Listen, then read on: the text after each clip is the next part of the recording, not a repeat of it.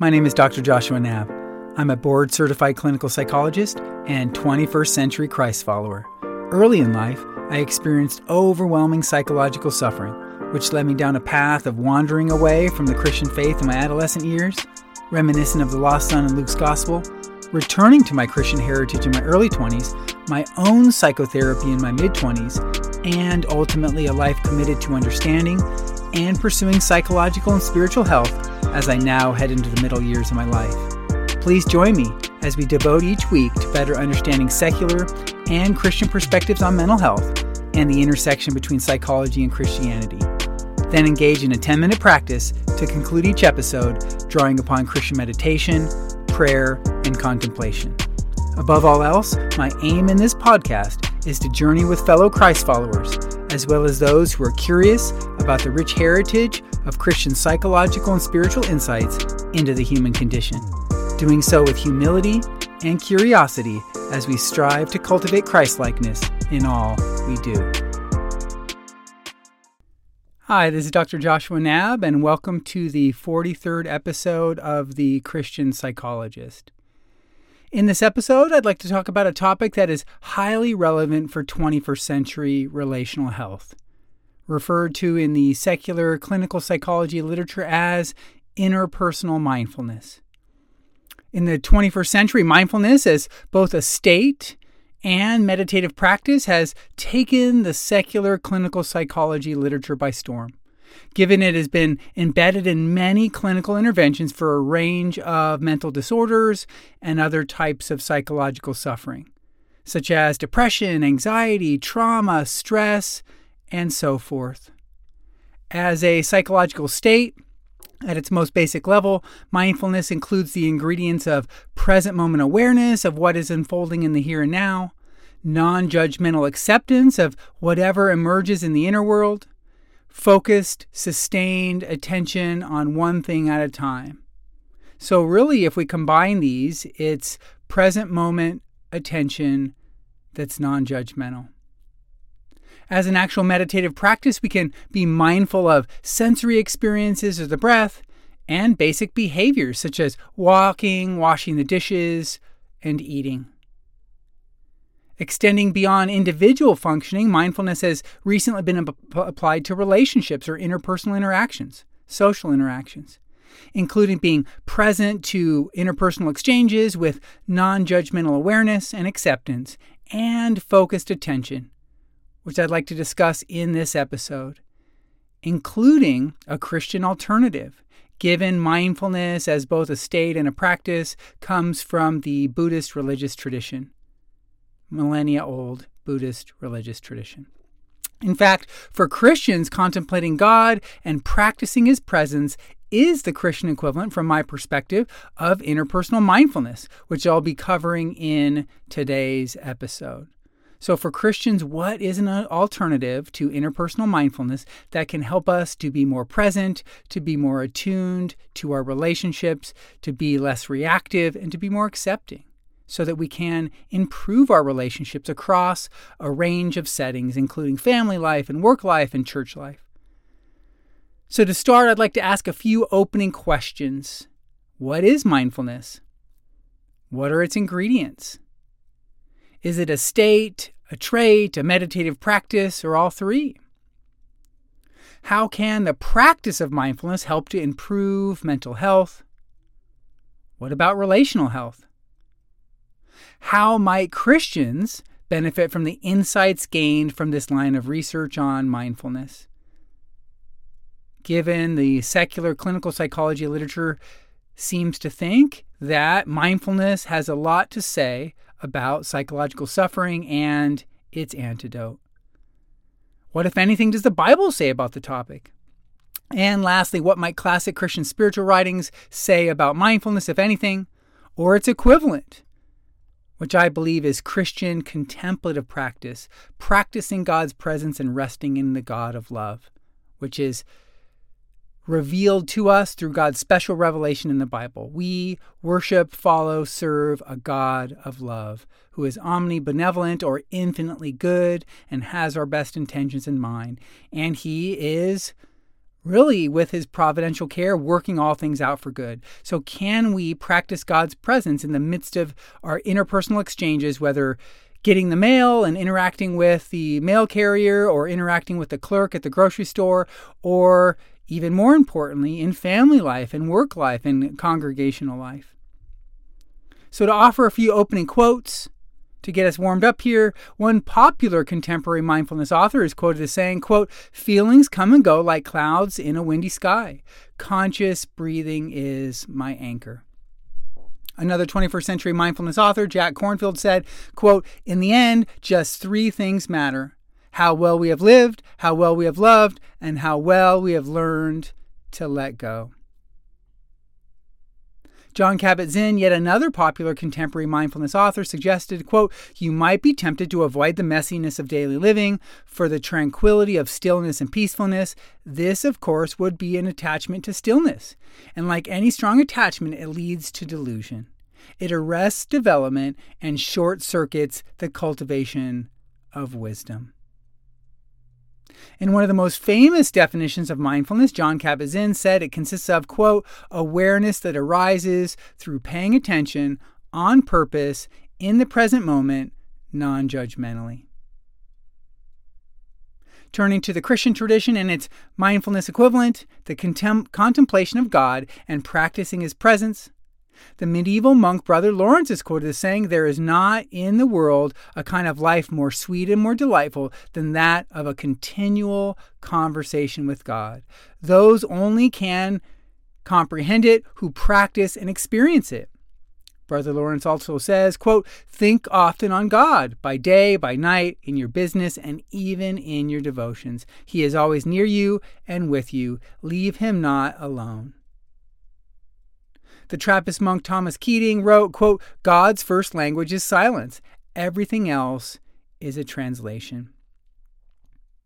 The late Catholic priest Henry Nouwen suggested, quote, "It is by being awake to God in us that we can increasingly see God in the world around us." Finally, the late Trappist monk Thomas Merton noted, quote, "Monastic prayer, especially meditation and contemplative prayer, is not so much a way to find God as a way of resting in him whom we have found, who loves us, who is near to us, who comes to us to draw us to himself." So here we can see some of the vivid descriptions of both mindfulness coming from Buddhism and Christian contemplation and practicing God's presence, which of course comes from Christianity.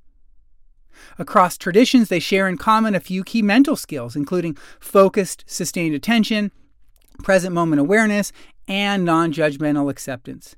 Yet for Christians, it is a relational practice given we're focused on God, maintaining an awareness of his love and accepting his will, which is unfolding within the inner and outer world right here, right now.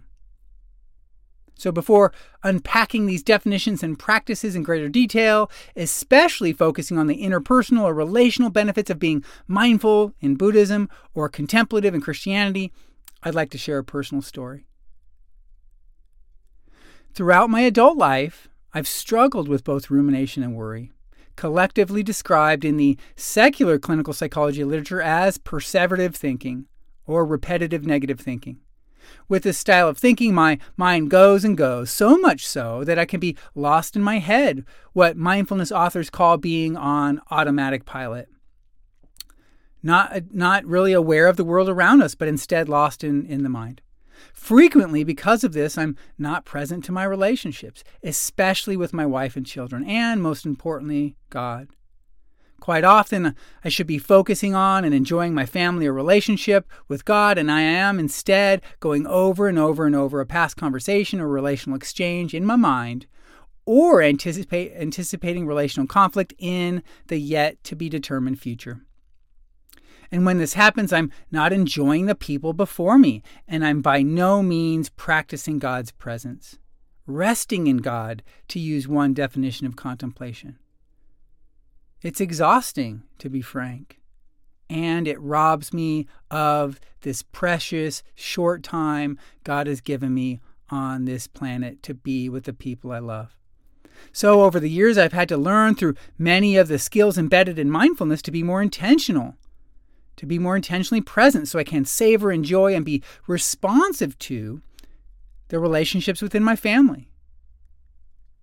On one particular recent occasion, my wife had just come home from work and she was sharing her day with me.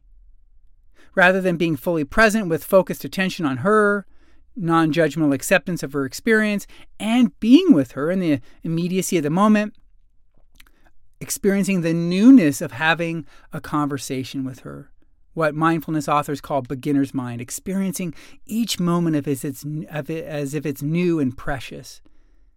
And instead of being present to her with present moment awareness, I was lost in my own thoughts. After a short period, my wife picked up on this. It wasn't easy. It wasn't hard to pick up on. And she then expressed a look of hurt on her face. And as I noticed her hurt, I immediately recognized I was lost in my thoughts, lost in my head, and I quickly pivoted to practicing these needed skills, such as focusing on her words and experiences, being with her in the present moment, and accepting her experiences in the here and now. I also used a short prayer word, love, to practice God's presence and emulate Jesus' love in my present moment exchange with her, which helped me to recognize the importance of fully showing up to display a benevolent, selfless love toward her. Because the human mind is fallen from a Christian perspective, it's by no means perfect. We struggle with attention. We wander with our thoughts. And so some kind of anchoring prayer word emanating from Scripture, in this case love, can be helpful to bring us back online so that we can be fully present to the people around us. Although this is by no means the only example of my struggles with rumination, worry, and autopilot, I believe it fittingly captures the struggle many of us have with being fully present, to savor and enjoy the relationships in our lives. And so with this story in mind, let's turn to mindfulness, including its qualities, practices, and applications to relationships, then explore a Christian equivalent, which I believe is practicing God's presence and Christian contemplation, contemplating the God of love, resting in the God of love, inviting God to be with us in our interpersonal exchanges with other people. God is actually already there, but we are acknowledging what's already there, that the God of love is working in and through us and working things out for good. And by practicing his presence, we can be more like him, we can emulate his son, and we can be selfless and self-sacrificial to deepen the relationships with people around us. So now turning to secular psychology, over the last several decades, Western society has really increasingly drawn upon Buddhist psychology to make sense of and respond to human suffering. As both a state and a meditative practice, mindfulness has been especially influential in the secular clinical psychology literature, which I talk about a lot in this podcast, given it seems to be ubiquitous everywhere as a way to understand suffering and a way to ameliorate suffering. In terms of a definition, one of the more popular ones from Jon Kabat-Zinn is simply, as I mentioned before, paying attention in a particular way to, quote, on purpose in the present moment and non-judgmentally. More succinctly, the APA Dictionary of Psychology defines it as, quote, awareness of one's internal states and surroundings. In a theoretical article that's been cited over 10,000 times, a team of experts on mindfulness suggested that mindfulness has two main ingredients. First, there's self-regulation of attention, quote unquote, with one's attention focused on what's unfolding in the present moment, especially the inner world. And the second ingredient would be, quote, orientation to experience, end quote, capturing an open, curious, non-judgmental attitude toward whatever emerges, whether pleasant or unpleasant, in the inner world, such as difficult thoughts and feelings, sensations, memories, or images. So we might say that mindfulness is present moment, non-judgmental awareness, attention, and acceptance. We're not fighting against what's happening in the moment. Instead, we're observing it with non-judgment, with an open curiosity, like we're observing something as a child for the first time, a dandelion in the field.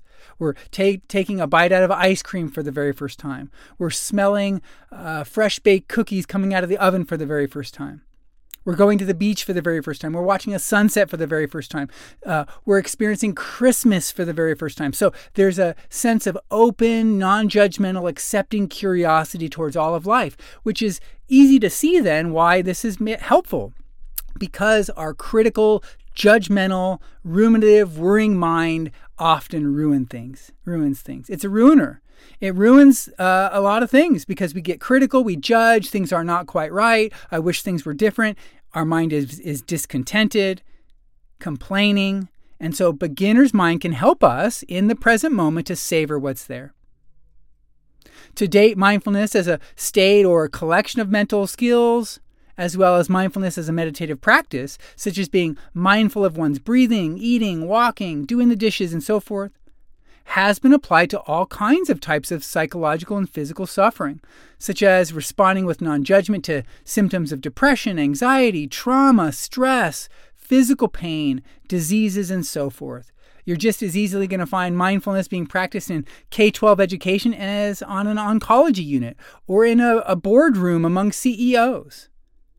There are meditation rooms in corporations, corporate headquarters now, retreats among executives, in big business.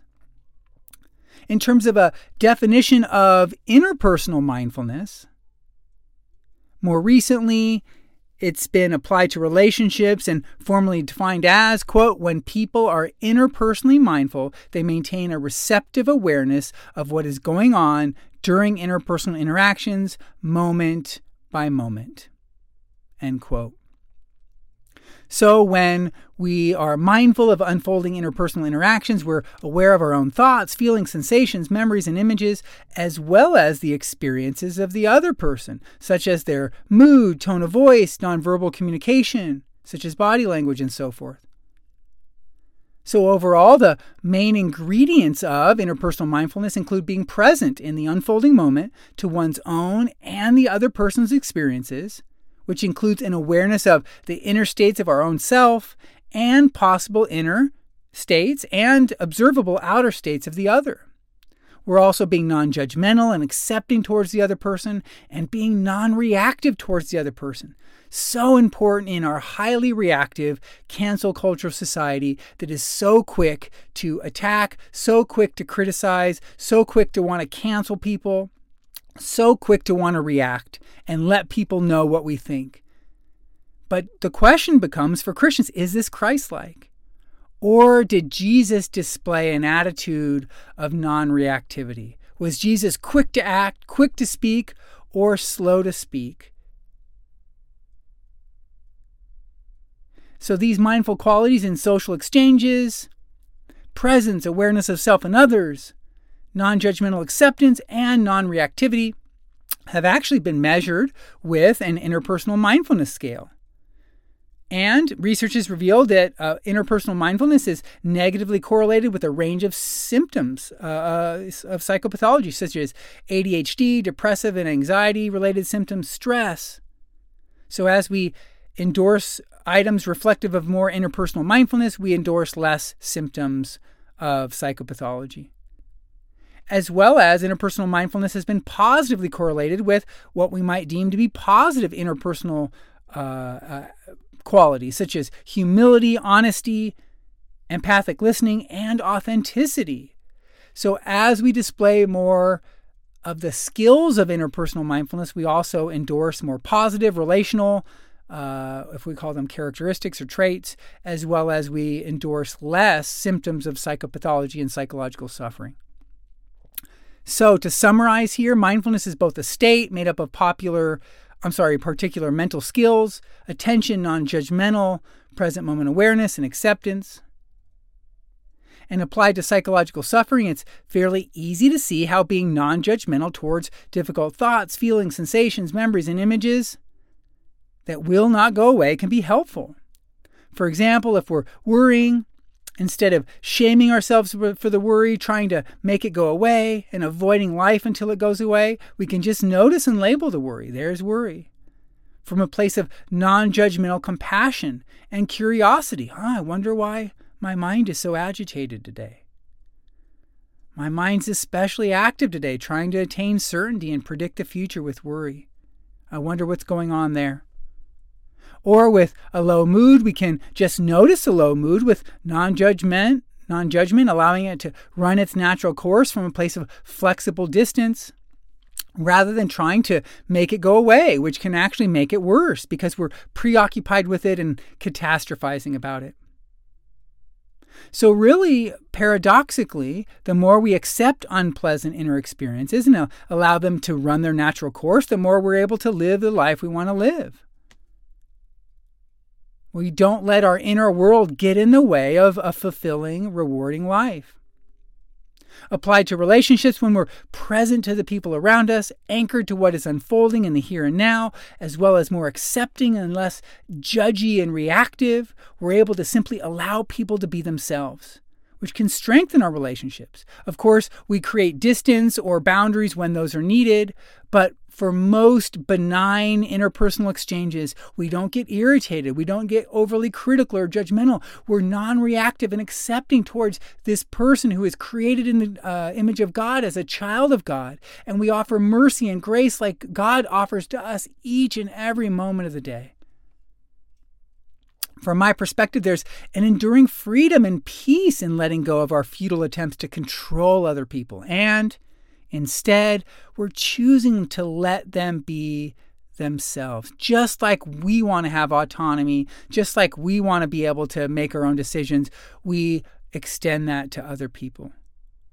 Along the way, we're learning to appreciate others and their differences, to be more present to our loved ones and coworkers or fellow church congregants, to accept our own and others' inner and outer states, and ultimately to be less reactive so we don't live in a constant state of regret, lost in our mind because we're ruminating a past we can't get back or worrying about a future that's yet to arrive.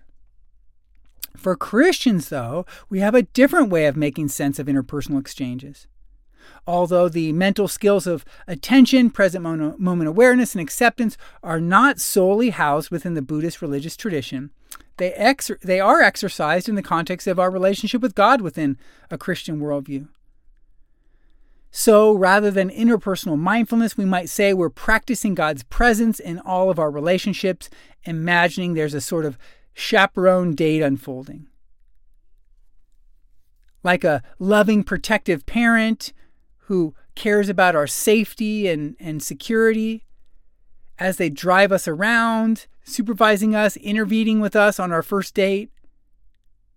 We can imagine that God is always with us to guide us in our interpersonal exchanges, which I'd like to discuss next, especially in the context of contemplation, which at its core involves a present moment awareness of God's perfect love, with God moving in and through all of our experiences, especially our relationships with others. God is a God of relationship. He created us to be in relationship. Loving God and loving others are the two greatest commandments. And so as a result, God absolutely wants to be present to our relationships and guide us, and for God's Holy Spirit to display the fruit of the Spirit: love, joy, peace, patience, kindness. And so practicing God's presence is going to be essential for healthy relationships within the context of a Christian worldview. So turning now to Christianity.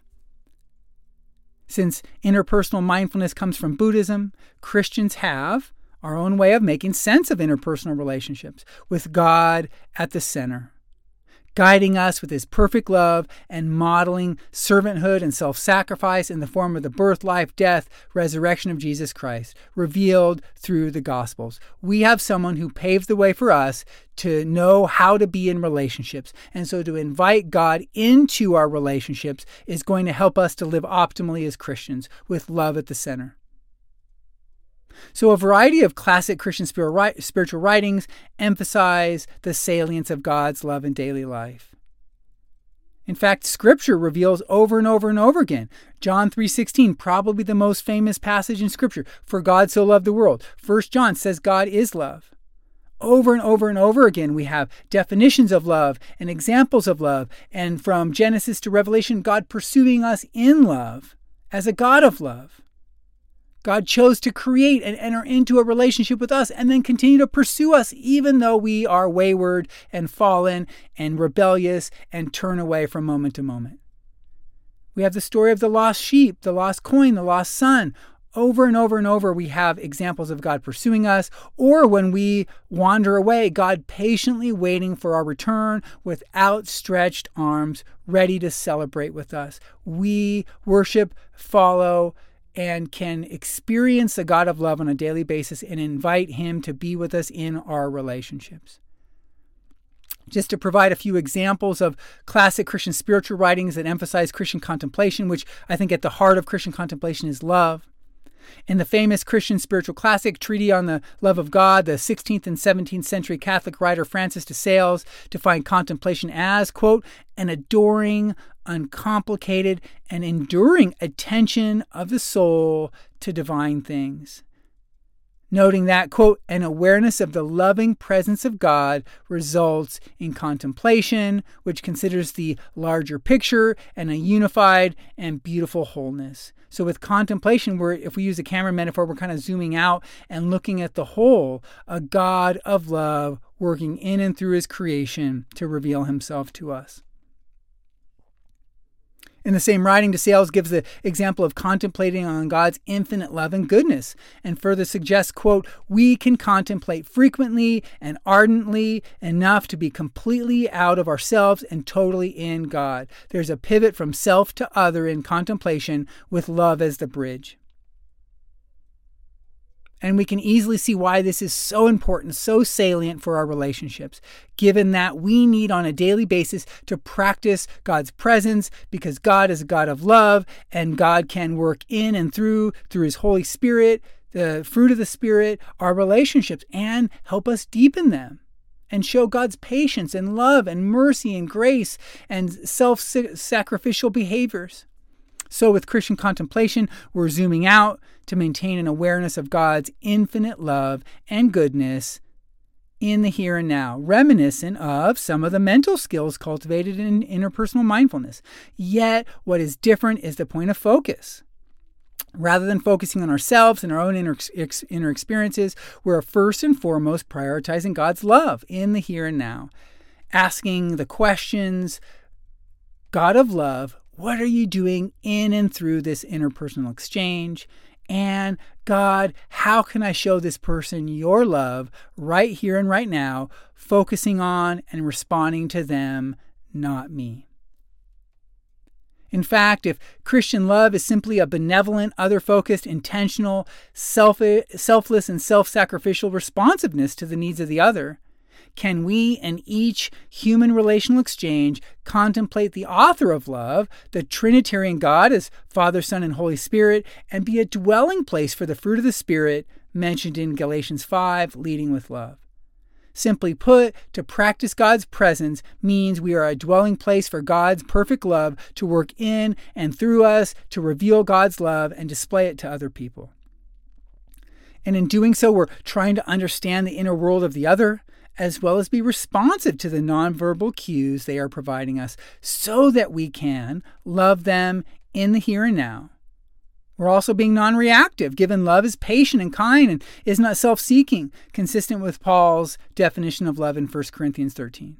And we're accepting the other person as a child of God, created in His image. We're essentially saying, God, help me to see this person the way you see them, not the way my own fallen, human, distracted, judgy, critical mind does.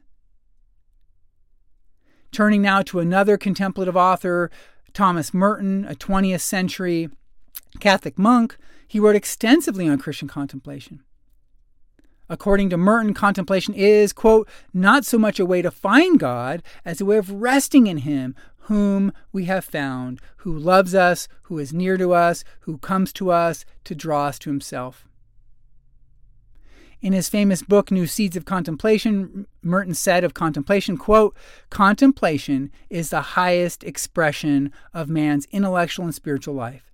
It is that life itself, fully awake, fully active, fully aware that it is alive. It is spiritual wonder. It is spontaneous awe at the sacredness of life, of being. It is gratitude for life, for awareness, and for being. It is a vital realization of the fact that life and being in us proceed from an invisible, transcendent, and infinitely abundant source. Contemplation is, above all, awareness of the reality of that source." I want to repeat that part. Contemplation is, above all, awareness of the reality of that source. What is that source? The God of love, who created, entered into human history to reconcile us to him. It knows the source, obscurely, inexplicably, but with a certitude that goes both beyond reason and beyond simple faith. There's a deeper knowing, an assured confidence that this God of love is active and real and present in my life. For contemplation is a kind of spiritual vision to which both reason and faith aspire by their very nature, because without it they must always remain incomplete. In this same book on contemplation, Merton goes on to suggest, quote, "One of the paradoxes of the mystical life is this, that a man cannot enter into the deepest center of himself and pass through that center into God unless he is able to pass entirely out of himself and empty himself and give himself to other people in the purity of a selfless love." So, for Merton, contemplation is other-focused, resting in the God of love, who is revealing himself everywhere. That is, we are practicing an awareness of what is already there, the God of love at the center, and we're focusing on God, then other people, anchored to God's love, which helps us to extend a selfless love to others. Overall, like Francis de Sales' teaching on contemplation, Merton's writings elucidate some overlap with interpersonal mindfulness, especially being aware and present to the other. But of course, the relational component makes all the difference.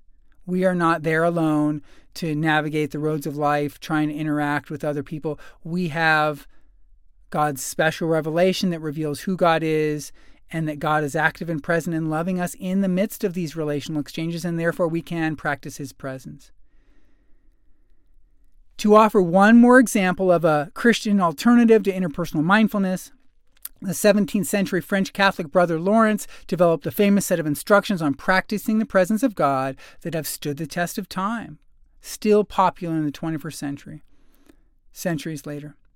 In the practice of the presence of God, he wrote, quote, "We must keep our eyes fixed on God in everything we say, do, or undertake. Our goal is to be the most perfect adorers of God in this life as we hope to be throughout all eternity." He went on to teach, quote, "The holiest, most ordinary, and most necessary practice of the spiritual life is that of the presence of God. It is to take delight in and become accustomed to this divine company, speaking humbly and conversing lovingly with him all the time, at every moment, without rule or measure, especially in times of temptation, suffering, aridity, weariness, even infidelity and sin. We must continually apply ourselves so that all our actions, without exception, become a kind of brief conversation with God, not in a contrived manner, but coming from the purity and simplicity of our hearts. We must perform all our actions carefully and deliberately, not impulsively or hurriedly, for such would characterize a distracted mind. We must work gently and lovingly with God, asking him to accept our work. In terms of the actual practice, Brother Lawrence noted, quote, "The practice of the presence of God is an application of our mind to God, or a remembrance of God present, that can be brought about by either the imagination or the understanding." For Brother Lawrence, we are to engage in any activity and pair this activity with a gentle, loving awareness of God. In other words, when we practice God's presence, we do so gently, humbly, and lovingly, to quote him. And to maintain this awareness of God as we engage in daily activities, Brother Lawrence taught that we can recite, quote, a few words interiorly, such as, quote, God of love, I love you with all my heart, or, quote, Lord, fashion me according to your heart. Overall, this practice has some resemblance to interpersonal mindfulness, especially if we're practicing God's presence in the midst of interpersonal exchanges throughout the day.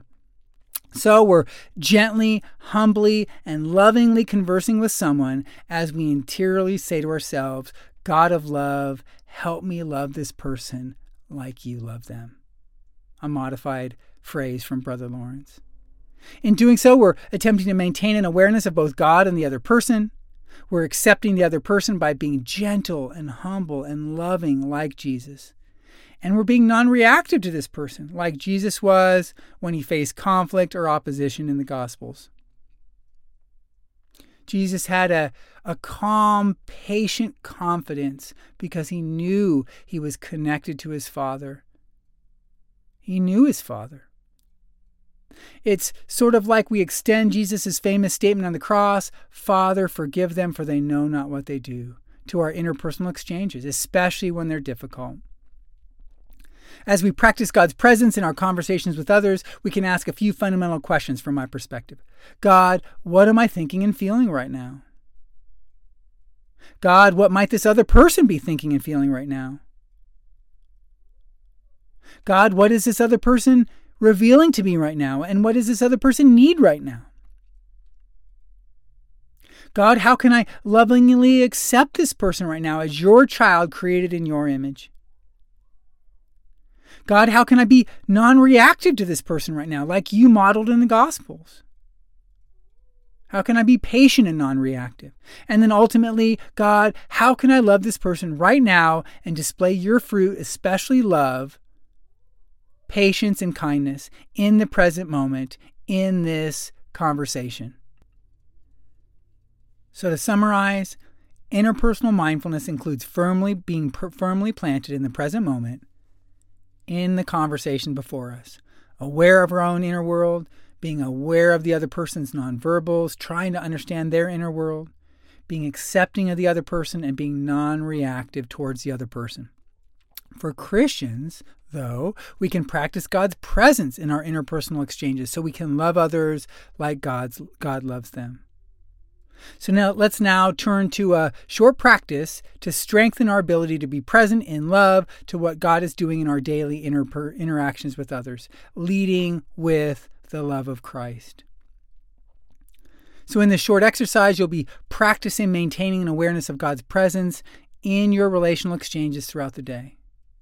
Try to practice on your own, then practice God's presence as you interact with people, whether a spouse or significant other, a clerk at a store, a family member, a coworker, fellow church congregant, and so on and so forth. Your job is to spend time with God in what may seem to be the simplest of relational exchanges, which can help you to practice God's presence when you engage in more serious conversations, encounters, conflict, and so forth. So practicing leads to then having a familiarity with what we're doing on game day, to use a sports metaphor.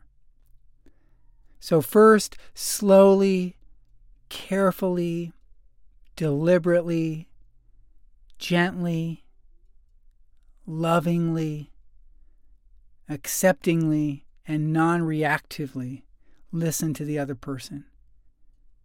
Doing so with intentionality, purpose, devotion, and love in the present moment.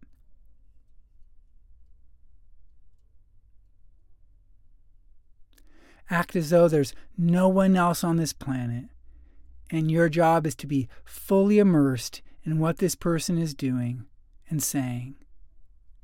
This person is a child of God, created in God's image, and therefore is important to you right now. The most important person to you right now.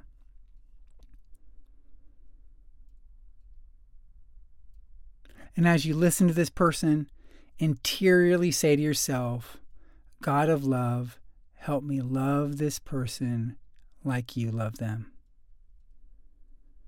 God of love, help me love this person like you love them. We might even say, God of love, help me see this person as you see them, not as I see them. God of love, help me love this person like you love them. Maybe even in simplicity, just using the word love, repeating it in your mind as you're interacting with this person as a reminder of God's love for you, God's love for us, God's love for the world.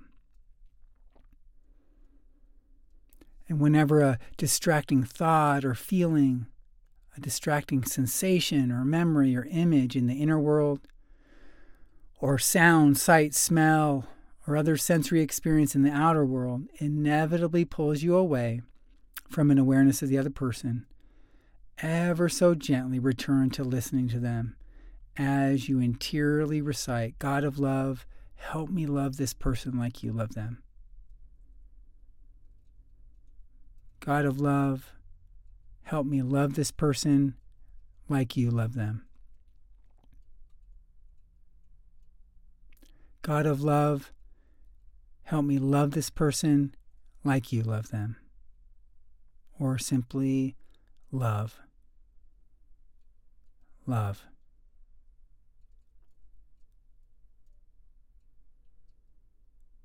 And as this short practice comes to a close, thank God for His personal loving presence and ask Him to continue to be with you throughout the day as you interact with His children created in His image, and treat them like precious children, just like God sees them. So to conclude, interpersonal mindfulness has been increasingly written on, researched, and practiced within the secular clinical psychology literature, but even though it has mental health benefits, it comes from Buddhism, which means some Christians may understandably be reluctant to utilize it in daily life, even if it's supposedly been secularized or treated as a philosophy or psychology and not a religion. Fortunately, Christianity has a rich heritage of its own practices, contemplative practices, anchored to practicing the God of love's presence, which can be applied to relational exchanges with others and reap many of the same benefits from my perspective. So Christians can be present-focused, accepting, non-reactive, and aware of our own and the other person's inner and outer experiences.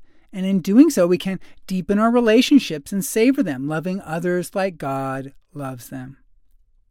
With Brother Lawrence's practice, we can interiorly recite a short phrase to practice God's presence as we talk with and interact with others throughout the day, treating them as a child of God created in His image.